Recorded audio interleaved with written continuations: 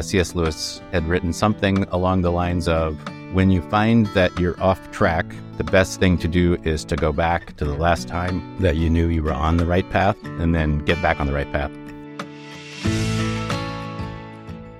This podcast is brought to you by BJU Press Homeschool. Homeschooling is an exciting adventure we take with our children. One of the most challenging parts of this journey is choosing the curriculum you want to use. BJU Press Homeschool is a curriculum you can trust. All the books, resources, and videos have been designed with you and your child in mind. Their curriculum is educationally robust and rich, taking into account that children have different learning styles, strengths, and needs. Mom, you are in charge. BJU Press Homeschool is here to come alongside and support you. Do you need help with the teaching load, or is there a subject you just don't want to teach? Their amazing video courses are available for all grades and almost every subject. BJU Press Homeschool believes that homeschooling can produce a new generation of students who know God, love their neighbors, and stand firm in their faith. For more information, go to bjupresshomeschool.com. That's bjupresshomeschool.com.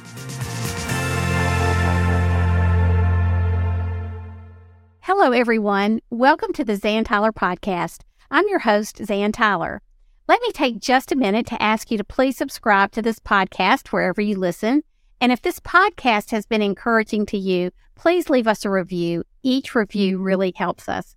I also want to remind you that we are on YouTube now, so you can see the interviews that I have with our amazing guests. Be sure to follow us on Facebook and Instagram, where we also post interesting content. I'm excited to have Jim Mason as our guest today. Jim became the president of HSLDA in 2022 after serving as vice president of litigation and development for 7 years. He's also a very talented and creative writer and has penned many of the most popular articles in Homeschool Legal Defense's Homeschool Court Report magazine. Jim also serves as a board chairman of parentalrights.org. Jim and his wife Debbie live in Stevenson, Virginia. They have 7 children and 4 grandchildren. The Masons homeschooled all of their children through high school. In his spare time, Jim is an avid bird watcher. I think you will really enjoy Jim's story of how he ended up becoming a lawyer and eventually became a lawyer with Homeschool Legal Defense Association. His work at HSLDA is a calling and a mission for Jim, and he is devoted to serving homeschooling families across the country. Welcome, Jim. Well, today, I'm so honored to have Jim Mason with us. Jim is the new president of Homeschool Legal Defense Association, and HSLDA is now celebrating their 40th anniversary, which is hard for me to believe. So, Jim, thank you so much for being here and welcome. Well, thank you, Zan. It's my pleasure. And so first, before we start talking about the homeschooling world, tell us how you and your wife, Debbie, decided to homeschool.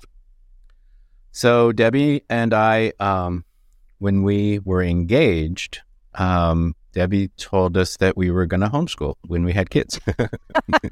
Well, that's good. That's a good way to start. So, I mean, there was very little decision-making process in my head or on my part. But truly, she said that she had gone to school and was a certified public school teacher. And by the time we got engaged, she was actually teaching and coaching at a community college in our state of Oregon when we first got engaged. And she just expressed a very strong desire to, if we had kids or when we had kids, to be able to raise them up outside of the public school and be able to, really raise them in our Christian faith. And so I honestly had never really thought about homeschooling. I don't know that I had ever heard of homeschooling. I was a single guy and I'd worked in kind of, the military and trucking companies and construction. And it just wasn't something that I thought about or talked about with anyone ever. And so I was a little, dubious about it. Grew up in the public schools and just hadn't given it much thought, but she expressed a really strong desire. And so over the next few years, I started looking into it. And I think I got sold on the idea for 2 reasons. There were 2 critical things.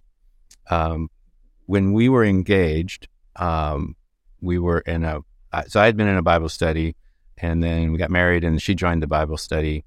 And we have been praying for this couple who worked for an engineering company, and they were off in Cairo for a prolonged period with their family. And so we were praying for this couple, and at that time, I think 2 children. And when they came back and joined the Bible study, Debbie and I, by that time, were married, and they homeschooled. And so they were the first homeschooling family that I ever encountered. And their oldest daughter, whose name is Leah Garber, was, I think, 7 at the time. And so that was Leah Garber's family. That's interesting. So that was a really big influence on me when, and we had our first child about a year after they came back from Egypt, I think, and just getting to know them and seeing up close and personal, and getting to know, watching how their children were developing, and just the sweet spirit. And Leah Garber. Yes, I know Leah. So John and Olga Garber were really close friends of ours in Oregon. They moved to Virginia. Then I went to law school, and they were instrumental, actually, in introducing me to Mike Ferris to help me get this job. And Leah, who was 7 when I met her, has worked at HSLDA longer than I have. So she was already working here. And she's now our director of membership something. She's a pretty high up person here now. She could have probably started working there when she was 12. She's such a bright, articulate person. Yeah, she is, and she's really one of our key people here. And the second thing that really helped me was when our oldest child, Luke, was maybe 4. Debbie signed us up for a program called the Writing Road to Reading. Now, I'll never forget it. So I took a couple of days off from work. That. You did it? Yes, I did. Wow. Yeah. Well, so she roped me into it.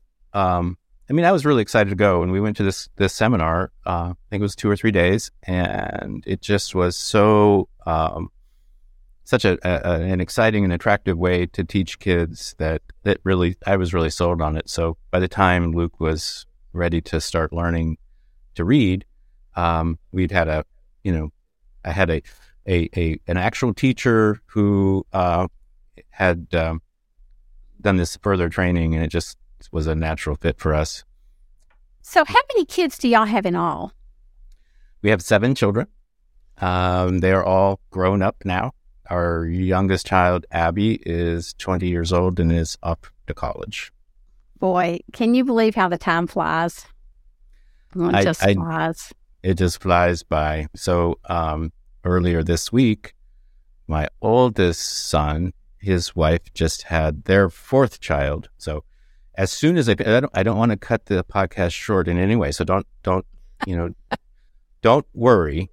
But as soon as I'm done with you, I'm getting in the car and driving down to about 3 hours from here to visit my new grandson, Teddy. Oh man, that is awesome. Well, I do feel a little bit bad that this kept you from going earlier this morning, but thank you for being here. Especially, thank you. But if just when I need a favor from you next time, just remember that. I will. You call anytime. So Jim, one of my favorite memories with you and Debbie was when we were at a national conference, right. And you and Debbie and Joe and I and the Smiths from Louisiana and the Thorntons from Tennessee ended up having a big dinner together one night. I mean, just in some restaurant, nondescript restaurant somewhere. I have never laughed so hard in my life. It was so much fun, but we also had some great serious discussion. And Mike Ferris had already told me that you had a real life before you became an interesting life before you became a lawyer. Not that being a lawyer is not interesting, but tell us a little bit about what you did before you became a lawyer and then how you got into the law. Okay. I went to college at Oregon State University, and I had a Naval ROTC scholarship. So after college, I spent 4 years on active duty as an officer in the Navy in San Diego on a ship. I became a Christian while I was at college, and I think I was 20 years old. I made a profession of faith, was baptized in the Willamette River, and kind of got on track until I graduated from college, and then I went off to the Navy, and sort of I didn't ever abandon the faith or ever think I was not a Christian, but I didn't live according to the things I knew I should. And so I kind of gradually drifted away from the faith and church, and always in the back of my mind knowing that it wasn't a good path that I'd chosen. So on active duty, after active duty, I got a job with a Fortune 500 company, and I was in an operations management track, and started in that direction. After a couple of years, that just really wasn't working out, and from a job perspective it was, but from a faith perspective it was not. And I felt very strongly that I needed to get my life back on track, and in the process it just became clear to me that I'd read, I'm not going to be able to quote it, but C.S. Lewis had written something along the lines of, when you find that you're off track, the best thing to do is to go back to the last time that you knew you were on the right path, and then get back on the right path. So a man who was very influential in leading me to the Lord in the first place lived back in where I went to college, and he was actually one of my military advisors when I was in the ROTC program, and we had become friends. He and his wife had really opened their home to me, and I got to know their young children. And so I moved back there to be close to them, to try to get back on track. And weirdly, they were very close friends with a person named Debbie Strom, who eventually played a significant role in my life. And so because I was trying to get back on track, my whole focus, my whole purpose was to find my way back. And the Lord led me through some different things. I had a cover story. My cover story was, I'm going to quit this job. It was a great job with a good company, a good future, and go back to Oregon State to get my MBA, because that's the ticket. I'll get an MBA. And that was a good cover story because, people in my circles wouldn't have understood why I was really doing it, but getting an MBA made some sense. So I took classes, about right up to the date when you had to withdraw, or, you could get some money back if you withdrew. And I just got to the point of, I'm not here to get an MBA. I'm here to get back on the path. And so I pulled out of school and got a job stacking Christmas trees on the side of Mary's Peak in the Coast Range. Just really, really started over. I was really a joyful time. It was kind of weird because I was, out working in the woods in Western Oregon, and in that time of year, it's very wet and cold. And I was working at the Holiday Tree Farm, which was the biggest Christmas tree plantation in the world at the time. So it was a big operation. And eventually, Christmas season was over, and a guy at the church had a 3x5 card on the bulletin board looking for a construction laborer. I don't know anything about construction, but so I pulled the card off the bulletin board and ended up framing houses and putting up cedar siding for the next 3.5 years. And that was the season in which Debbie and I got married, and we had our first kid while I was still a carpenter. Then after that, with one child, and in those days, the housing market and timber market, weren't very strong. And so I needed a better job to support my family. And so the way I usually tell the story is, I spent a year in jail, followed by a year on house arrest, followed by 5 years on probation. Which is true enough. I was looking for just about any kind of job that would be better, I'd be better able to support my family. And the first job that I got was with the sheriff's department, and went to jail for a year. So And I guess I was a parole and probation officer, and in 1991 or 1990, when Saddam Hussein invaded Kuwait, the Navy decided it needed my services again. I was still in the reserves, and I went to the Middle East, and I had a pretty exciting job. It was fun. It was kind of behind the, I wasn't a combatant. I was in logistics, and I traveled all around the United Arab Emirates and Qatar and Bahrain and Saudi Arabia as a liaison officer with local port officials. And I guess the way it always has seemed to me is we had a good life where we were plugged into our community, our church. I had a job that was interesting and fun and in a smaller, town. But when I came back from the Middle East after I was released from active duty, just really felt like the Lord was wanting me to look at bigger horizons. That eventually led to discovering Regent University and its law school there, which rekindled kind of a lifelong interest in going to law school. So we went off to law school with our 3 kids, and our 4th child was born the year I graduated from law school. So, Jim, you have been on all sides of the law. I mean, you've been the person who could take homeschoolers to jail if you wanted to, and now you're the person who keeps homeschoolers out of jail. Yeah, so I was never a peace officer. I did work as a parole and probation officer, though. I did work an awful lot with CPS during that, where we had mutual people that we were supervising. And that gives you such that gave you such an innate understanding of CPS in a lot of ways that other people may never have. Yeah. So you went to law school. Did you go to work immediately for HSLDA? No. When you graduated? So this is another aspect of this story. I was working as a parole and probation officer, and this opportunity to go to law school kind of appeared, and some really interesting, amazing things happened to make it possible for us to go. And I told people at the time that, I want to go back to law school so that I can go to work for this outfit out in Paonian Springs, Virginia, that helps homeschoolers. And we had started getting HSLDA's materials and reading about the cases. I remember one time I used to be fit and trim and worked out every day. And I was working out with the elected district attorney in our county, and he was also a Navy Reserve officer. And I was telling him about this, and he said, look, one thing the world doesn't need is more lawyers, but it especially doesn't need any more crackpot lawyers,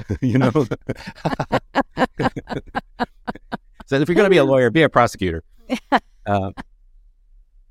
So I wrote Mike Ferris a letter at the time, and I said, hey, great news. I've been accepted to Regent University School of Law, and when I get done, I'm going to be ready to come work for you to save the world for homeschool freedom. He wrote me back a really polite letter that said, look, he basically agreed with the DA. It was like, there's not very many lawyers that can do this work, so maybe you should keep your day job. So then when I graduated, I wrote another letter, and this time I got a response from Mike Smith. And he said, oh, well, good job. Great. He did well in law school. And unfortunately, we still don't have a job for you. So I went off, clerked for an appellate court. And then I went to work for the General Counsel of National Right to Life Committee and worked in kind of a free speech practice for, I think, 3.5 years with him. And that brings Leah Garber back into the story, because they had since moved to Virginia, and they were going to the same, so Leah was working here, and they went to the same church as Mike Ferris. So one day, they were on vacation. They stopped at our house in Indiana where I was working for the National Right to Life Committee guy. And we started talking about it. I said, I'd still love to, but, they just keep telling me no. So I guess, HSLDA is never going to happen. But I'm doing fun stuff, and it's a great practice and interesting law, and it had a good purpose. About 3 or 4 months later, I get a call from John on Sunday, and he says, I just came from church. I saw Mike Ferris, and he said their litigation guy just turned in his notice, and they're looking for a guy who can do litigation, which is what I was doing. And so I emailed my resume to John that Sunday, and the rest is history, as they say. That was in 2001. Well, I know you are a great litigator because Mike Ferris told me that the first time he was introducing you to me. You weren't there, over the phone, telling me about this new litigator, and he told me about your law enforcement background. He called you a tough cop, actually, is what he said, and that you were a great litigator. So, well, as you enter the presidency on the 40th anniversary, and I've been listening to your podcast with Mike Ferris and Mike Smith. It's really good. I just haven't had a chance to finish it, so I'll finish that later today. Tell us what your vision is. I mean, I've always heard when the founder or the founders, in this case, of an organization leave and a new president comes in, it sort of marks a new era for that organization. But I see this as such a seamless transition because of your heart and your background and your years at HSLDA. So what is your vision, Jim? Well, we live in interesting times, Ann. You know, the history of homeschooling in America, beginning with your story, intimately involved. You know, you were a really prime example of the fight for homeschool freedom in the early days. Involved state officials who basically just didn't think it was legal at all. And so the early fights tended to be around state laws that required teacher certifications and things like that. And so the early days were kind of expanding the boundaries of freedom from it's widely thought to be illegal, and maybe actually is illegal in many states, to today it's unquestionably legal. Everybody knows they can homeschool if they want to, that it's a lawful opportunity. And so then in the middle of all that, so there's this big transition, but there's still, there's lots and lots of homeschool families, and, there's, I think, 13,000 school districts in America, something like that. You would be surprised how many, state officials, school officials, still want to kind of, run roughshod over homeschooling families, and that crops up all over the country at different times. That's right. I see it all the time. Yeah. So that's a lot of what we do. But then this amazing thing happened, on the one hand, tragic, and on the other hand, it's just changed the world of education so much. And that was the COVID pandemic. And so what COVID did was, in a new way, brought so many more people into the ambit of private homeschooling that maybe never would have done that before. And so the enormous growth amongst families who are homeschooling just over the last 3 years has created new opportunities and new challenges for us in the homeschooling world, including a lot of people, who are now homeschooling. You'd be surprised how many people, so we did our job maybe too well. A lot of people say, well, homeschooling's legal, so I'm just going to go homeschool, without really realizing that there are still laws. Yes, that's right. That's right. So we help a lot of people get their, if they skip a couple of steps, we help them get back into line on the legal, requirements. So you wrote this great article for the court report. I've got it right here. I've been dissecting it. I love the cover. So if you're watching this on video, you get to see the cover. And it's called How a Haircut, a Hair in a Used Bookstore Saved This Article. I love this article, Jim. You are an amazing writer. And I don't say that loosely because I worked for a publisher in Nashville and as an acquisitions editor. So I've seen a lot of bad writing, and this is really good writing. But you talked about how HSLDA had 20,000 contacts in 2022. Now, is that contacts from families or legal contact stuff going on? Yeah. So as I say in the article, so we get phone calls, emails, and any manner of communication, any means of communication. People calling us either with questions or problems. So a lot of them are kind of more routine, just questions like, so many of the new homeschoolers just really don't know what are the legal requirements and what does it mean that I have to keep a portfolio and that kind of thing, simple sort of questions. A big chunk of the kind of questions we get today as the homeschooling movement has matured and now homeschooled kids are homeschooling their kids. There are still official, employers and state officials who don't treat homeschool diplomas as valid. I mean, it's surprising. The joke that we've had here for years is that it's easier to get into Harvard than it is to get into hairology schools. Yes. Oh, yes. Yeah.